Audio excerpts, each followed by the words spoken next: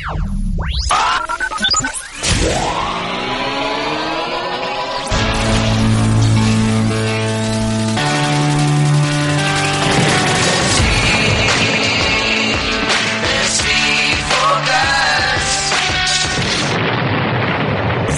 is the Fantasy Focus Baseball Podcast. Here are your hosts, Tristan Cockcroft and Eric Carabell. Hi there, it is Fantasy Focus Baseball. Beautiful Wednesday morning, February 19th, 2020. He is the Sultan of Stat. Tristan wins leagues by the bushels. You better listen to him. He's always right. God. Kyle Sabi produces because basically somebody has to. He also researches, sells food, sells hot dogs. Listen to him, unless he's recommending Tyler Chatwood. What do we have to do to get Kyle in the open? I mean, really, he's as much a part of this show as you and me, Tristan. So, like, I could sing up a little tune and get him added to that. Can you sing a little kid? Because this is why people tune in. And Kyle! That's it? No. I could have done that. That's okay. It's a start. I'll take it. Right, gotta so crawl before you can walk. We got the Sultan. We got the Chatwood. I'm Eric. I just read the ads. I try not to curse. I wonder if I would have taken Von Hayes in the first round of all my drafts way back when. Spring games start this week, which is always nice. We'll ask Tristan what he looks for in these early games, if anything. Some of you might be drafting really, really soon like we are. I have drafts going on right now, and two more that just got announced to start next Monday. Yeah. And it's like, I love it. I do. Aren't you excited when you're picking the fourth on the depth chart prospect catcher who probably isn't going to be playing for 2 years, and you have to be somewhat excited? I took a player in one of my leagues yesterday, and I was like, okay, well, I like this guy. I don't care that he's 31. And then, of course, trouble started. But, I'm like, this is fun for me. I like going deep into these drafts. I mean, to me, it's not only about who you're taking in round 2, it's who you're taking in round 22, because as we know, this age-old stuff, drafts are won or lost in round 2. They're not. You don't know who's going to get hurt. You don't know who's going to blossom. You don't know if Aaron Judge is playing 100 games, stuff like that. So I think the late picks are arguably just as important if you get a diamonds. If you think Nick Madrigal can hit 12 home runs and steal 30 bases and he's available in round 22, you take him. Or you take him earlier than that. Yeah. Anyway, by the way, don't be since you referenced that other one, don't be the guy who's nitpicking every little piece of the rules in order to find the advantage. God, I can't. I'm so tired of that league. No, that happens in a lot of leagues. I'm going to bet that many people would reply with examples. I guess. Don't be that guy. Come on. I have a league where I just rejoined, my oldest league, and a guy's offering me a trade. I don't even have any players yet. We didn't have our expansion draft until last week, which I think I did well in. And as soon as I had players, he makes me this ridiculous offer. I'm like, oh, why did I rejoin? Anyway, so much to do on today's show. So much. Kyle's going to have to just stop us because we have so much to talk about. Here's the buzz. And unfortunately, we have injuries. Before they even play, we have injuries. We always do. So let's try to go quickly here, because on today's show, we're going to focus on the first half of the show on outfielders. Last week, we focused on infielders and catchers, and you can probably still listen to that show somewhere. I don't know where. Kyle, tell them where they can listen to last week's show. Is it posted? Is it in some app? You tell me. Yeah, if you're on the ESPN app and you subscribe to the Fantasy Focus Baseball Podcast, go in there. It'll be, by the time you listen to this, it'll be the second one in your feed. You get your infielders then, you get your outfielders today, and pitchers next week. And something like it's on iTunes too, right? iTunes, yeah, Stitcher, all that good stuff. All that stuff. I don't really know what it all is. I just push buttons and listen. But I'm telling you, it was good. All right, let's start with Mike Clevenger, because he's really good. And, when I heard about this injury, my first thought was, man, this guy gets hurt a lot, but he also is so good. And when he is out there, it's almost like the Aaron Judge of pitchers. You're going to get only like 25 starts, but they're going to be really good. And I remember, and we always talk about this, I don't know how old we are, but the Jason Schmidt season, Tristan, when he missed like the first couple of weeks of April, nobody wanted to draft him, and he ended up fantasy's number one pitcher. I'm going to look up what year that was, like 1954 or something. But like Mike Clevenger. 2003. Was it even a 2000 something? I don't know. It was 03 or 04. All right, so it was a long time ago. You know what? I wasn't even born then. It was basically people telling me that they drafted him. There was, in addition to that, there was a Carlos Delgado year where he was borderline going on the DL in the first week, and he had one of his best seasons. So does this matter?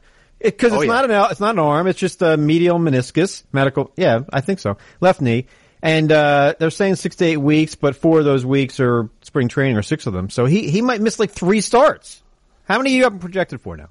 I'm going with your 25. I think that's about right. What I liked about him was that in spite of the injuries last year, he rebounded in a major way 17 starts from July 1st forward last year, 12 wins, 12 quality starts, 2.17 ERA, and his strikeout rate was over 30%. So he was peak performer after that stage, which is unusual considering the injury. So I use that to somewhat discard it to a degree, but this matters just because it's a known chunk of his season lost. I can't make the case for him as a top 10 starting pitcher. All right, you currently have him number 9. I moved him down to 17. So yeah, I think you need to drop him a little bit as well. That will be an adjustment I'll be making today now that you've alerted me. I didn't put that Well, please through. get to that, Tristan. I mean, like, what are you doing with your time if you're not updating your rankings every 30 minutes? I'm just curious. Updating a different set of rankings that I've been asked about now for 2 weeks. Oh yeah, you have dynasty rankings. We'll get to that after we do the all the injuries here. Yeah. All right. So Clevenger, I basically my reaction would be don't overreact. How about that? Cole Hamels. I think you're about right with the number. I think you throw 15, and that's the over-under line. Cole Hamels, I think we should worry. That's a shoulder. He's old. That's a problem. I'm going to take the under on 25 starts for Cole Hamels, and he's usually pretty durable. Yeah, and he actually had an underrated, decent year. It wasn't the peak Cole Hamels performance, but it was certainly useful, and it was good from a real game perspective. Those now kind of go out the window for me. Ruined it in August. He was great for the first 3 months, and then in July or August, it fell apart. He got hurt. Yeah. So with the questions in his more recent past, I'm probably not going to draft him anywhere. Yeah. Miles Mikolas, I really dropped down. That's a forearm. That seems like a precursor to Tommy John surgery to me. Oh, I hate the They're saying a month of rest. I assume his April's in serious jeopardy. He's outside my top 50 now. Wasn't a K guy to start with. I mean, I could make the case, well, I don't want to say Cole Hamels over Mikolas, but I mean, Kwang Hyun Kim, the lefty coming from Korea, they're saying he throws a lot like Hyunjin Ryu. And I took a shot on him in one league. I think he's going to be in that rotation. I don't know if Mikolas is making more than 20. I don't know if Mikolas is making any starts. So just be careful here. Make sure you have the news. This is different. Mikolas and Clevenger. We know a knee. He'll be fine. By the way, I think when there are injuries in the Cardinals rotation, there are opportunities for other guys there. They've been pretty good at developing, not shallow mixed league impact guys, but players who are certainly relevant in anything deeper than the standard and NL-only leagues. Right. I assume Kim is in there. Ponce de Leon probably gets a chance. I think Carlos Martinez has to be in the bullpen. I don't know if maybe they give him a chance in the first month or two, and then he's starting if he's physically capable of it. Right. That's what alarms me, is that they're admitting that this is a question of whether he can physically handle the workload of being a starter. And by the way, their closing situation is something to watch this spring. Yep. Who is it? Well, it's Martinez if Martinez can't handle the chores of starting. If Martinez starts in April, is it Giovanni Gallegos, Brevia? I heard Ryan Helsley's name being thrown about by somebody who covers the Cardinals. I think it's Gallegos. I like him quite a bit. You know, while we're on this, what are you looking for in early spring games? Do they matter? I mean, I wrote a story that's coming up this week saying, like, these spring stats don't mean a thing, people. I mean, look at last year's spring stats and some of the guys who put up numbers. I mean, Matt Moore had the most wins, and Corbin Burns and Matt Adams had the most strikeouts with Jung Ho Kang. I mean, like, it's just like, stop it. The spring games don't matter. You don't know who they're facing. You don't know what the situations are. It's all about, to me, lineup positioning, who makes rosters, who makes rotations, injuries. Mm-hmm. Anything you're watching? Like, I'll watch the spring games this weekend, but I'm not watching them for fantasy, like, goodness, really. A few more things. Yes, I agree with you that you throw out the stats for the most part. If you want to take a look at them at all, you're looking for rates. Strikeout to walk rate, I mentioned a good amount of times. Mm-hmm. By the way, one of the things I like on Baseball Reference is that they give, with their spring stats, a weight of the competition that they were facing. They will tell you whether the majority of the players they faced were major league caliber players, AAA guys, or low-level minor leaguers. So there's kind of like a weight as to what that stat line meant. Take that into account. I'm looking for pitch selection changes, velocity changes. As I mentioned, the K to walk ratio. I'm looking to see if a hitter might have adjusted his launch angle. If there was an injury question about the player coming into spring training, how is he throwing or how is he swinging the bat? Other than that, I don't really care about what the home run totals, the innings pitched and ERA are. I don't really care about that kind of stuff. You want to just use the eye test. Exactly. A couple more injuries here. Mitch Haniger. Man, I like him as a fantasy player, but I had to move him so far down in my rankings. I don't know when he's going to play, and now I have concerns that he'll even just able to stay healthy. I mean, like, over under like 300 plate appearances now. Is that even, like, that seems mean, but Can you even draft Haniger it's now? It's a valid question. In a 10-team league, roto or points, can you even draft him? Nope. No, I don't well, think so. I mean, there are leagues with 10 teams that aren't our standard where they're going to give you unlimited DL injured lists. But is he even a good stash guy at this point? I don't know. Not one that I'm going to pay a back premium surgery. for. I mean, and then after what happened to him last year, your boy Aaron Judge, I mean, he's already dealing with something. Yeah, I know. Like, I moved him down in my rankings again. Now, I acknowledge that, look, I wrote a story that was posted today about old players to go with our Tommy Ransell prospects piece, and you wrote something, your dynasty rankings. And I wrote about old players and Nelson Cruz, how, every year he hits 40 home runs and he's going to do it again. Nobody wants him because he's only a DH and because he's going to turn 40, and other old players. And I noted that Nelson Cruz hit his 40 home runs in 120 games last year. Who's going to play more games and hit more home runs between Nelson Cruz and Aaron Judge? I don't think that's an obvious thing, even though Judge is like 15 years younger. Which it's certainly not an obvious thing. I think it's a very fair point. I think it's Cruz. Well, Cruz is, you see, they're 13 years apart in age, but Nelson Cruz has considerably better consistency over the past 3 years than Aaron Judge. And I think it's fair now to raise the question about the injuries. I hate to do it. I'm a huge fan of his, as you know. I am too, but... Fair question. Well, I'm talking out of both sides of my mouth here. In one sense, I'm fading him because I wouldn't take him around 2, which is where he's going to go. On the other, I'm fine if he hits his 35 home runs in only 120 games because then I get, a month and a half or 2 months to add a player. To like Brandon Belt's sitting on free agency. Brandon Belt for a month or two. I think that's something you can do in our game or in even a 12-team mix. I think that anything deeper, and the leagues in which you and I play, we're going to fade him more in those.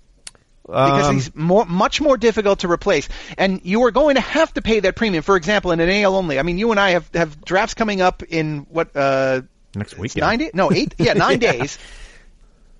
You're going to have to pay 30 plus to get Aaron Judge. I'm not going to do it. And I noticed, let's say going to your dynasty rankings, you have Aaron Judge number 21 here.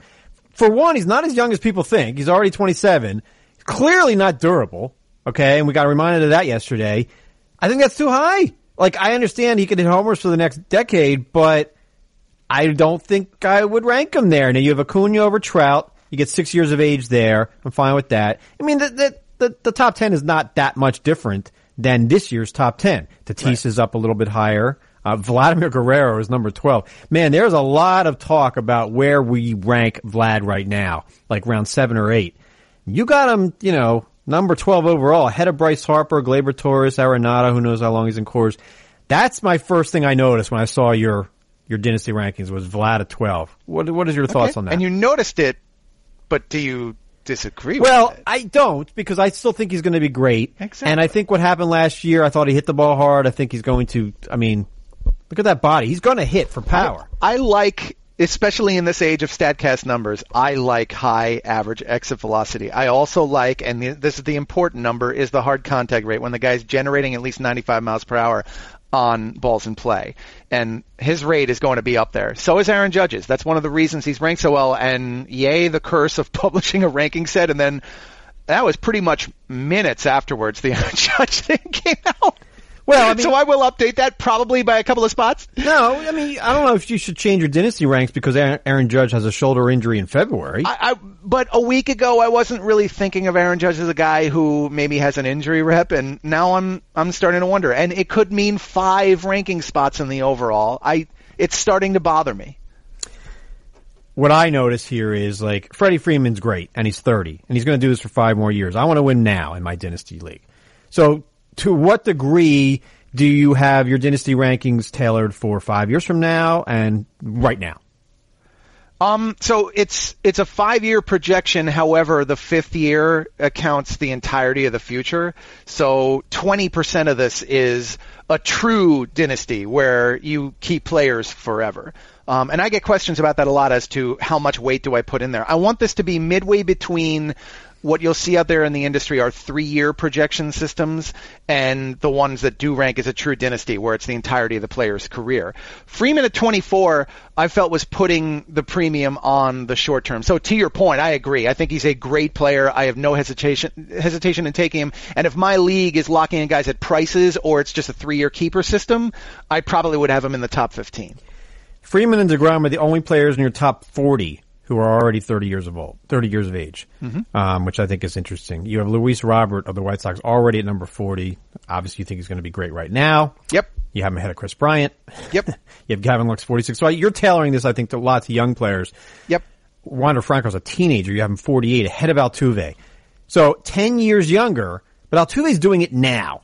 And I still think he will do it this season.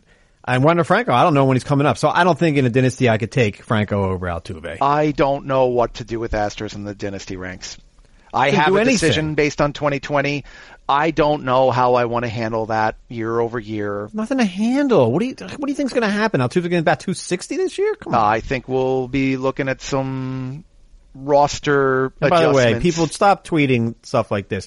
They're not going to throw at their players. Okay, they're going to get suspended. Bregman's not going to get hit in the head by a pitch in the opening game. Yeah, you don't make draft decisions based on that. That's ridiculous. Yeah. But the point being, I think that this was a team that had a core it was going to build around over the next several years, and I don't know what the future holds for that franchise at this point. 100 wins. That's what I think. Losing those draft picks is going to hurt this team year over year. Yeah, it's not going to hurt Altuve or Springer or Kyle Tucker, who you have at number 60. In 3 years, put it this way: in 3 years, don't you have doubts that they might even be a 500 team? No, I don't. I've got a Bregman, Altuve, Springer, Kyle Tucker are still going to be great. Maybe Verlander's retired by then, but I don't. Sorry. Anyway, check out Tristan's Dynasty Rankings. Check out the article I wrote today on Nelson Cruz and other older players. Let's go over to you have Ohtani at 35. What do you think Ohtani's going to do in the next 5 years? Ohtani is one of the widest range guys on this list, and it's going for the age. He has 2 paths to greatness. There is the path by which, if he stays fully healthy and this works, he could be a 25 start at an elite production level performer, and with the bat, put up the kind of year that he had last year, projected to, let's say, 140 games. That would be an extraordinary top 5 in baseball player. Looking at outfielders now, we talk about tiers here. Obviously, the top of the draft has 4 outfielders. Trout, Acuna, Yelich, and Betts is your order. Mine is a little bit different. But gone are the days where you say, I can wait on outfield. There's so many of them. Look at the number 55 outfielder on your rankings, or yours or mine or anyone else's. Do you feel confident that you want to play that guy? Do you want to stream your final outfield spot? Name yours. I want the names to come out here. The point is, I'll tell you mine. Well, I'm looking at yours right now. Randall Oh my Grichuk. God. I was going to say Cole Calhoun is like that type of guy as your 5th outfielder. You actually have him number 55. You must. Maybe I did not hit the publish on that because you might want to do that. I'll take a look at that. But like the point is that Grichuk, Calhoun, either Willie or Cole, Jock Peterson, Byron Buxton, these are guys you have ranked in the area of your 50 to 55 outfielder. Are these guys great? You're going to have them on your roster all season? I don't know. So don't avoid outfield in rounds 1 or 2 because you think, I can get them later. Remember, you need 5 outfielders, pretty much every league. Whereas and the same with Freddie Freeman, like in round 1 or 2, okay, I can use a first baseman, I can use a corner, I can use a utility. A lot of these drafts I'm finding my 5th outfielder is a guy I don't even like. So don't avoid a top outfielder early on. Don't avoid Marcell Ozuna because you're like, I can just get an outfielder who does that later. Maybe you can, maybe you can't. Anyway. I think it leaves you to doing a lot of homework that you're going to have to find the impact players in season. The first guy that came to mind from last year, Oscar Mercado. You'd have to get a guy like that who puts up a good amount of production at no cost, not even a draft day cost. All right, depth. So do you think the depth is good? I mean, our standard game is 5 outfielders. You also have utility and reserves. But how are you building your outfield, Tristan? Do you even look at that when you look at, drafts? It's obviously every draft is different, but are you saying I want to get a good core of outfielders? So in my dispersal draft of this league I was in last week, it was a 16-teamer. There's 2 teams being dispersed. I ended up with 4 outfielders I'm going to keep. We have 12 keepers. And while I was doing that, I was like, but why not? Because, what am I going to draft? There's not a great outfield in the pool. So Anyway, your thoughts on building an outfield? I feel like the talent level drops off in a pretty noticeable way, right around 30 to 35. So I agree with you that the depth isn't quite what it was in seasons past. The other thing I find interesting about outfield is the multi-eligibles. This is a year where you look at the outfield pool and you say the multi-eligibles I'm probably going to use somewhere else. I'd rather shuffle them into my infield. I'm not so sure that that's true this season. I feel that you might be using your Cody Bellingers in the outfield, your Chris Bryant's in the outfield, your Ketel Marte's in the outfield, not at those spots. Marte maybe at second because I don't like the depth of that particular spot. But those guys who are cornermen and outfielders, you probably are going to keep there, like I have in the rankings, and that is going to help a little bit with the depth. I ranked, 29 players in my top 100. Well, no, actually I ranked 30 players in my top 100 among outfield eligible types. So I feel like you need to address that pretty decently. The other thing, too, is I feel like you're going to have to address the categories. I think you're going to want to get your balance there. You're not going to want to ignore stolen bases and get power there because I don't think you're going to get it quite at first base and corner infield like you assumed in the past. Versatility matters, and this is one of the topics we're going to have at First Pitch Florida, which is next weekend. I think you can still sign up there. The good people at Baseball HQ. I'm on a panel in which our friend Todd Zola is the moderator, and we're discussing outfielders. And I'm going to bring up don't assume that you're moving an outfielder to the infield because the outfield's not as deep as you think. Also, I'm going to say you can't draft Malk Smith. Bottom line, you just can't draft a guy who doesn't have power anymore, even if he's stealing 30 bases. I'd rather punt speed than take the chance on finishing 8th in home runs because I'm rostering a guy like Malk Smith. I don't think he can do it anymore. So yeah. I'm just fading guys who run and don't have power. Further supports the idea of balancing your categories, especially at this position. I think it's going to naturally happen for you at positions like shortstop and second base, just because of the players who are there and the nature of those player pools. But at this one, I don't think you can just look at this like, this is where I'm going to get all my 30, 100 guys. Because if they don't run, I think you're going to be facing a shortcoming in stolen bases. So how willing are you to take a chance on a guy like Kyle Tucker, who may or may not play, may or may not hit, or Luis Robert of the White Sox, who people are concerned about the K rate. We don't know where he's hitting in the order. And we have a big difference here in how we rank these prospects, because I tend to just wait until later on and take, Andrew McCutchen or Shin-Soo Choo, still really good. Mm-hmm. Where are you on the balance between young players and older players? Yeah, so first as the cap tip to your column here, I did really like the McCutchen and Choo inclusions on this list, so everybody should check those out. Wait, you read my article? Of course. Because it was out in time for me to read before we did the show. That's like not, the one that I got. I think you generally don't read what I write. I do if it's out in time for the show. The one that came out about I got the link 4 minutes before the show, a little bit more difficult. I had to scroll through that really quickly. But anyway, with those two, in particular in the points leagues, and Choo especially, I feel... Yep. He walks. I feel that those two are ones who are, as you describe, not getting the proper respect for their skill sets. And even in roto leagues, I think there's going to be a decent amount of value for you. So as to the rookies, I like that you bring up Tucker and Robert just because they do contrast their power and speed guys. I like Robert because I think he is going to be in the opening day lineup. I don't think that this is much of a battle. I think what's going to happen is that job is his to lose during spring training, and he's in there because he signed that contract, kind of like the Scott Kingery situation. In Tucker's case, he's going to have to earn a spot, and I'm iffy. But this far out, I'm taking a chance on the high upside on both sides of the ball.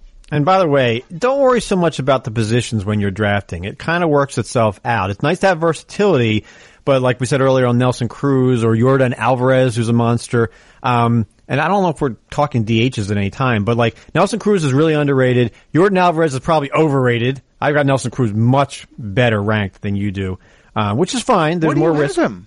He's in my top 50. And I'm sure he's not far outside mine. Nick Solak.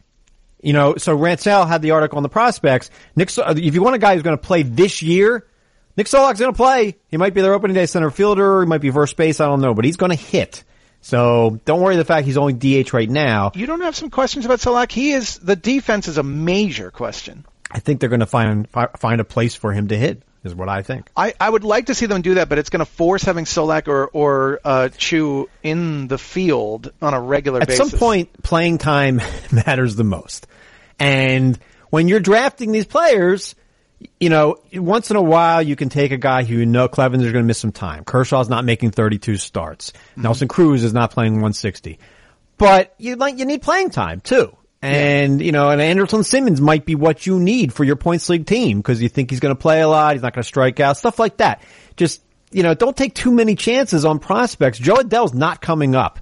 Alec Boehm is not coming up in April or May, I don't think. So if you're drafting these guys, you're either waiting a long time, you're using a bench spot. And there's no guarantee with that when they do come up, they're going to be better than Nick Solak, for example. Although, based on the recent track record of prospects, the levels of impact that they have provided, especially the blue chippers, has been significant. I think you and I 10 years ago we would have said don't draft any prospects whatsoever. They're all almost always disappointments. These days, some of these guys have been making immediate impacts, but as you described, there is also a steep downside, and it's involved in playing time, but also the fact that some of them just don't pan out. All right, that's the first half of our show. Now it's time for Kyle to speak and some music in the background. All right, there's lots of questions in here. You're going to read some, and then I'm going to go check it out and try to do some, like, fast stuff at the end when the music stops. But what do you got, Kyle? Yeah, sounds good. A lot of engagement. Keep them coming. We'll send out the tweet every day before the podcast. Send them in. We'll touch on just about anything. Seth wants to know which starting pitcher you have ranked outside your top 20 you think has the highest ceiling. Ceiling's a good thing. Again, you don't want to have too many just high ceiling guys on your roster. But Tristan, you have a name? Tyler Glasnow's the easy one, but that's just going the easy. But like, can you over under 150 innings? Can you even? I think that's the right number. I'm going to be the optimist who takes the over, but it's a fair number. Outside my top 20, I mean, why do I have Ohtani? See, I don't really have Ohtani as my number 21 starting pitcher. He's my number 21 player, but I would not take him over Paddock, Glasnow. I mean, Bauer. Yeah, Ohtani, based on the eligibility there and the way that we have to treat rankings, it's very difficult to fairly rate him for both, just the way our game goes. The asterisks in my rankings. Or is that just dirt on my computer? No, there's asterisks. I don't know why they're there. All right. No, you see in my rankings, there's asterisks. All right, are those the free agent ones I might have left in there? You need to take that off. Hold on, where? Oh, yeah, okay. These are guys with options. I've got to, all right. Let me check the code. Glasnow is the obvious answer. Paddock is there. Severino, who I don't want, and I ranked appropriately for not wanting him. You probably got him like 15. I have him 29. Why? You're trusting that he makes 25 good starts? Who don't you question after the top 15? I question absolutely every single guy outside of the top 15. A lot of these. I don't question Greinke at all. I don't question Syndergaard. I don't question Barrios. I don't question Paddock anymore. You don't question burritos? Burritos. I like burritos. I would absolutely question Paddock. There's the the workload. I don't think he's making 200 innings, but that limits him. You want to talk about guys like Lance Lynn? Nobody thinks can do it again. I apparently do. Brandon Woodruff, I think, can do it again. I don't think he's that is brittle. He probably has at least a workload, as large a workload question as Tyler Glasnow does. Woodruff? Oh, yes. Why? What am I missing there? Because they both missed a substantial amount of time last year, and the Brewers, even more than the Rays, love to go with that mix-and-match pitching staff. But Glasnow's always hurt. I don't think Woodruff has a history of that, does he? Woodruff missed some time last year. No, I know he did, but was it Army related? I don't feel like I'll have to go back and contrast the two before last season, but I don't think that's a fair comp. I have them right next to each other, like so I don't really injury. feel much different. It wasn't an elbow. It was a oblique. This is the other one between those two is that if I'm picking the ballpark, it's Tampa Bay by a mile. All right. Well, I should break out my country mile for the first time in 2020 because it is like that. We should answer the question: who's outside your top 50 that could be a top 20 star? Yeah, I see. There's a guy in my top 50 that I'm ranking really well, and the more I look at him, the more I love him. Who? He's 35, Max Fried. I like him too, but I'm saying a guy that you have ranked later than that, outside your top 50. That can get top 10? That could end up, top 10. Like, who's capable of doing that? Like John Gray is capable of doing that if things go well. Which do I like best here? I don't see too many, actually. I mean, McCullers, but that's 150 innings at most. There's a guy that you and I Mitch Keller. About. Yeah. Mitch Keller, I got him. You don't even let me go on and on and on and on and on before we mention the name. That's the obvious guy. I mean, look at his numbers in the minor leagues. Is it? It is. Oh, he's not the obvious guy. Who's the obvious guy? No, I mean, I don't think he's as obvious as you I think that people want no part of Mitch Keller because of what he did in a small sample last year. And I look at his minor league numbers and I'm like, this guy's going to be good.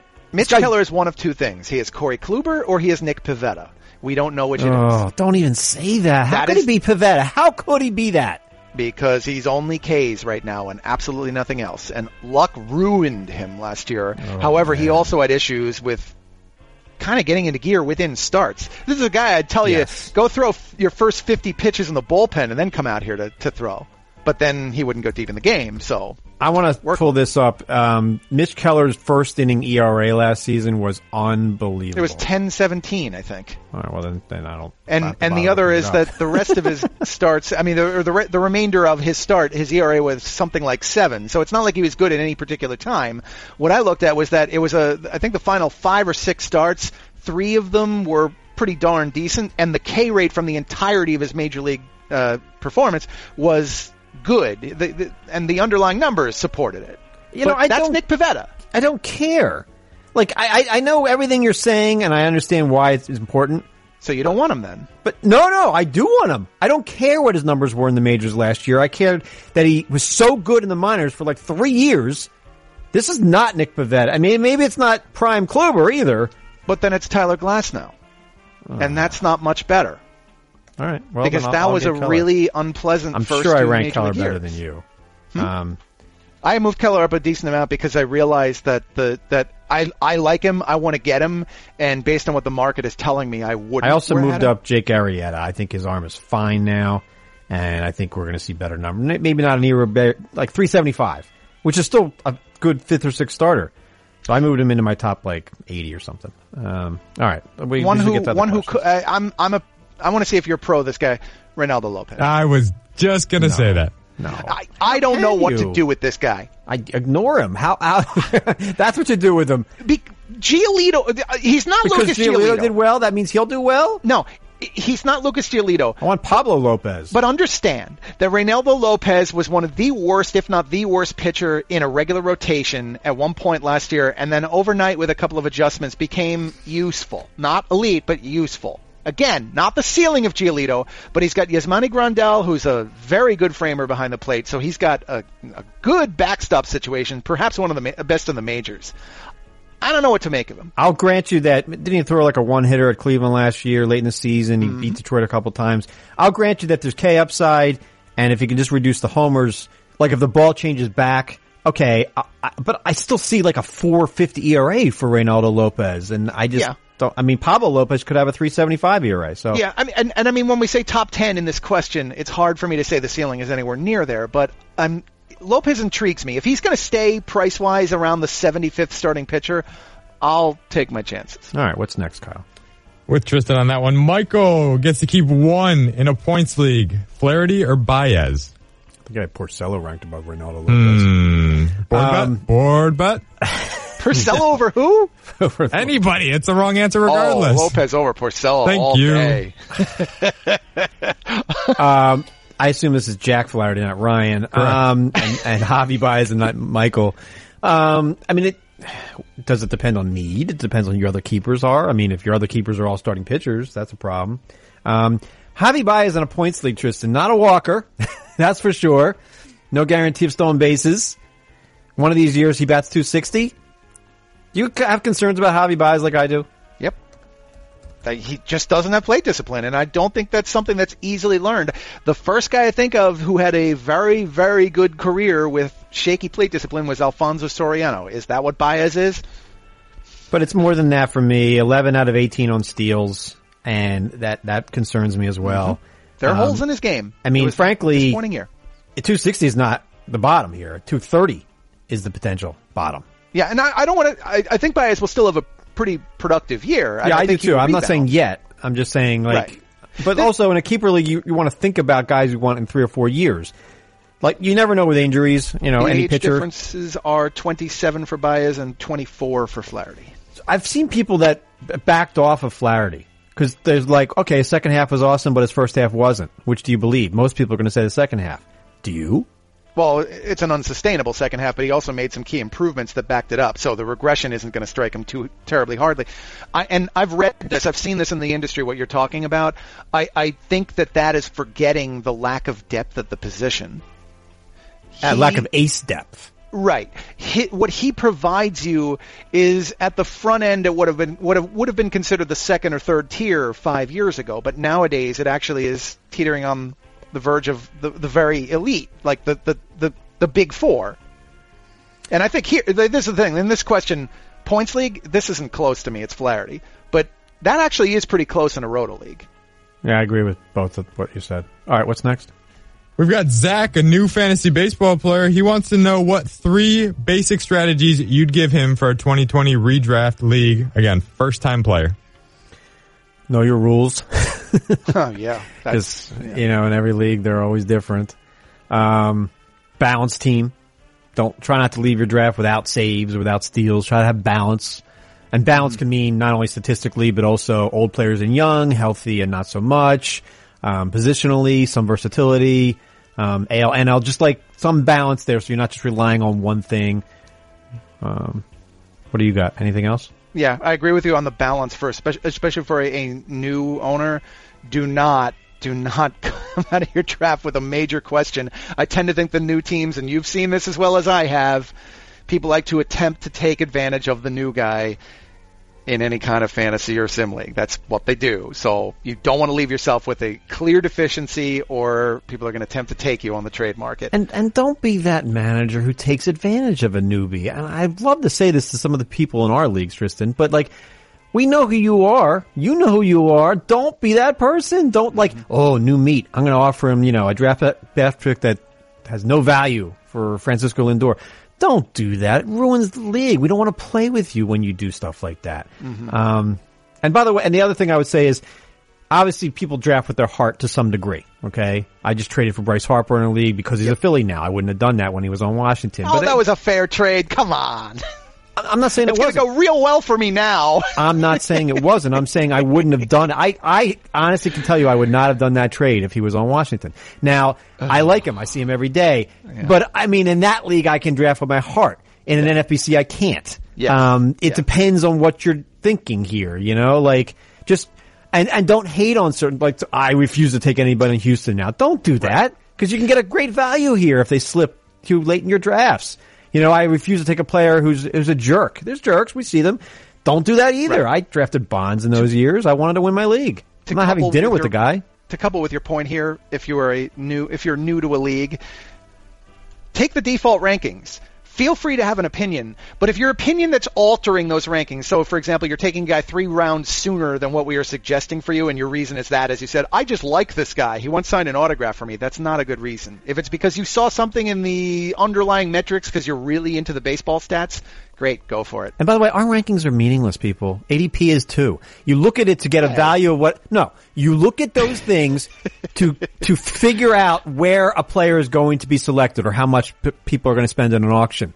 And then you do what you want, okay? Yeah. If you think that Nelson Cruz is going to be a top 20 hitter again like last year, then don't look at our rankings, move him up higher and take him and make sure you get him. Don't wait, especially if you're like the first or last pick of a round. You have to wait a while to your next pick. I see this all the time with people. Well, your rankings had him in the 7th round and I didn't take him in round 5 because I thought it was too early. No, if you want the player within reason, people. Within reason, yeah. Take him because it's your team. Half of last year's first round did not perform like a first round pick. Half of them, at least. Give me an example of this. Where would you say the line is where you start to sharply deviate from the overall rankings? There is no line. Honestly. There should be. Well, look. Maybe it's pick 1. That's why I'm asking. If I think Luis Robert, is going to be better than Jonathan Villar, then I'll take him. I don't personally, okay? But even on my own rankings, Tristan. But that's what I'm talking about. See, you're deviating from your own rankings as I do. And I deviate all the time. You and I have to rank a full top X number of players. I filed more than 1,250 players in 1 to 1,250 ranked order just an hour ago because I have to do that. But I'll tell you that I don't like overall rankings. I like positional rankings because I think after you get out of I like tiers. Positional rankings and tiers. Maybe the top 40, you might have a need somewhere that does deviate from the quote overall. And every league is different. If you're in a standard ESPN 10 team points, okay, that's a little bit easier because we project the points overall. and you can just try to amass the most points. In a roto, it's certainly different because you have to get enough steals and enough saves and strikeouts and things Balance like that. Is key there. Balance is a little bit more key there. In the points is how you address pitching. Right. And the other thing I would say is if you're a new owner, don't be afraid to just say, like, email your commissioner when you get a trade offer and say, hey, is this fair for what this league does? Is this a normal trade to do? If you're a new guy in your league, don't be afraid to do that or else you're going to get taken. Yep. And I hate when people get taken. Trust your commish. If you don't trust your commish, you shouldn't be in the league. And by the way, I tell people this all the time, and I hope people have the data for it. Always get last year's draft results. Especially if you're in an auction, get last year's auction results. Period. You must. That's one of the most critical pieces. All right, what's next? I like that. There's a lot of good insight, you guys. Joakim said you guys convinced him last week to switch his league from quality starts to innings pitched. Are there any ranking adjustments he needs to make as a result? Well, sure. I mean, obviously, when innings pitched is a category, quality starts, well, you're not going to be drafting pitchers who are pitching the second to the sixth inning that much, like Ryan Yarbrough. So it doesn't affect it that way too much. But you want to get guys who are durable, more durable in innings pitched leagues than as opposed to quality starts. I feel like I can stream quality starts more than I can innings. Also relief pitchers who I think are going to throw 70 innings as opposed to 50 but get the same amount of saves. That matters a little bit. Yeah, what else? I don't know what the full set of categories is for this league. I don't think we can answer it without assume wins became quality starts became innings. That's what I'm assuming. Right. Yeah, that's the way I would go. So I would think that shifting wins to quality starts is going to put more of the emphasis on starting pitchers significantly, and this is going to take it back the other direction, but not as extreme as wins would have. I agree with you. I think that the key tweak is you can now fill in relievers a little bit more aggressively. Like if you're a daily league especially. Wins is a terrible stat, and quality starts isn't that much better. But at least innings, like you can see. It used to be. It's not anymore. You can see what's opener. Yeah. Well, I mean, how many pitchers does the opener really affect, though? A lot. It was like 300. I think it was more. Yeah, but that matter. Pitchers that matter. Greinke's not going to, be affected by the opener. No, but you need to get your wins. You need to get your quality starts from somewhere. And if you're streaming, it does deplete the streamers' pool. The other thing is, like, certain managers are more apt to trust their starters to go more innings. Correct. Yep. Whereas on the Yankees, I mean, when Paxton comes back, he's going to barely throw 5 innings in June. We are actively going to need to, baseball as a whole, I'm talking about not us in our game. Baseball as a whole is going to need to find a way to address improving the quality start measure or come up with some new metric that kind of addresses volume within the game, within an individual game. Volume's important. It's critical. When's the last time Trout had 500 at-bats? Next question. I'm just saying. Poor Mike Trout. Oh, he's awesome. Best player in the sport is not the number one fantasy option. Oh, we disagree on that. I know, because you think he's going to steal 30 bases. Come on. No. Even if I had him at 15 to 18, he was still number one. Any more questions? What else we got? We got one more here. Josh is looking for one prospect from both of you, not named Luis Robert. I think it's Robert. I want to say Robert. It just Robert. sounds better. Too, yeah. He's not French. He's not, but Luis maybe he is on this Robert. podcast. He's not a hockey player. Either way, a redraft prospect to consider this year, not named Luis. Well, Nick Solak. We talked about it earlier.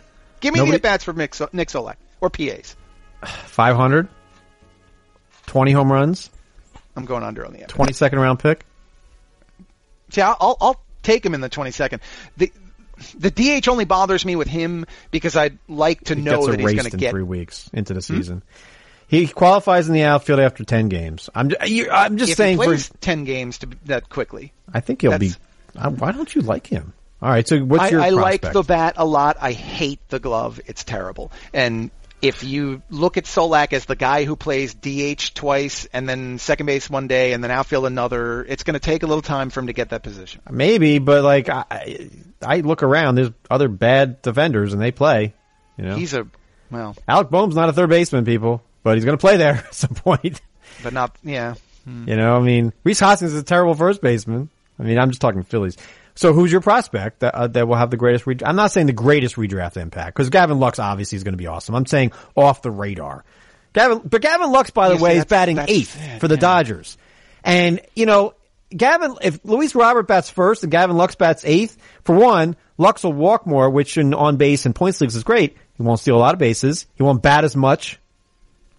Gavin Lux might be getting a little overrated in redraft leagues. Okay, that's a fair point. Yeah. So who's your prospect? Yeah, say it's the greatest impact there. Then I'm going to Kyle Tucker next. I actually like the two. I think should be rotation guys, but swingman types in Jesus Luzardo of the A's and Dustin May of the Dodgers.